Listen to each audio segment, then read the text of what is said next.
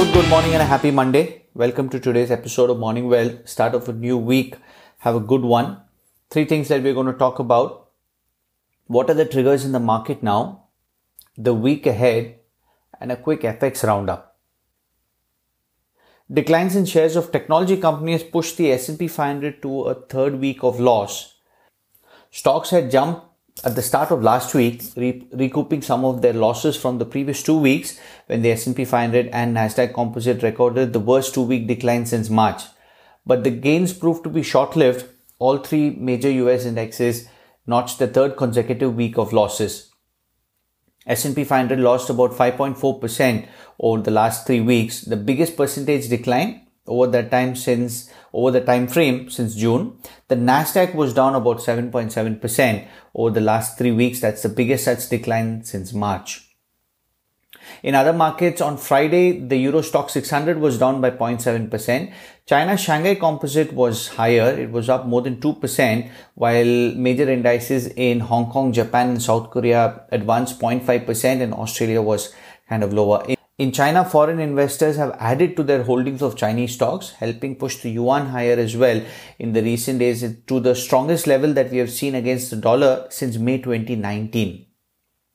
So what are the triggers in the market now? What is the dynamic? I've tried to list out a few points over here.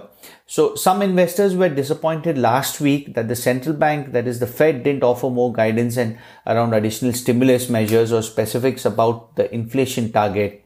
Now, many are anticipating more volatility in the coming months, particularly around the US elections and potentially a rocky earnings season. Investors are already looking for weeks of uncertainty following the election. Meanwhile, on the analyst side, they are expecting earnings for the third quarter to drop by 22% from the year prior. That's the second largest decline in earnings since 2009. Democrats and Republicans still remain at an impasse around the coronavirus relief package. The breakdown in negotiation has disappointed many investors who expected another relief package could lend more spending power to Americans and boost the economic recovery. Additional support, remember, would help consumer spending, which powers about 2/3 of the US economy. On the other side, investors are watching for progress on COVID-19 vaccine trials. Still, on the recent couple of weeks, the biggest source of uncertainty is whether the recent downturn in tech will turn into a prolonged period of underperformance. The big tech companies have an outsized influence on the S&P 500 given their towering market valuation, but there is a slight amount of reversal at play. One sign of this reversal is a version of the S&P 500 that gives every company equal weighting, edged higher 0.7% in the last week, while the index has slipped 0.6%. So those were some of the triggers that, I thought I'll list out. These are things that are pushing and pulling the market and something that we will keep an eye on as the weeks progress and we head towards the election season. The proper election month itself. In terms of the week ahead, Fed Chair Jerome Powell testifies before congressional committees from Tuesday to Thursday to discuss the pandemic relief effort. He'll probably focus on the Main Street lending program, which has dispensed only a fraction of its $600 billion, and speak broadly about the economy and fiscal stimulus. Treasury Secretary Steven Mnuchin will also answer questions. The world's most liquid credit index, called CDX-IG for short, will undergo its biggest upgrade since 2009 on Monday as it dumps firms that became junk during the pandemic. The price of protection against default is predicted to drop as much as 20 basis points as a result, taking the measure back to pre-COVID levels. Flash PMIs are what we'll be looking out for from Europe. Germany, France and UK would be coming out on Wednesday. A German IFO survey also would be coming out on Thursday. Robust US housing demand may be bumping against a tight supply is what Bloomberg Economics is saying. August existing home sales are forecasted to show an increase while new home sales are expected to drop. Durable goods are also due and September PMIs are also due in terms of the US. In credit markets, companies may raise about $30 billion in new investment grade debt this week, and high yield volume is set to boost 2020 issuance past the previous record, which was set in 2012.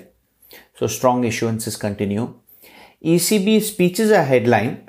President Lagarde will also speak, but Chief Economist Philip Lane will also speak, and along with the other members.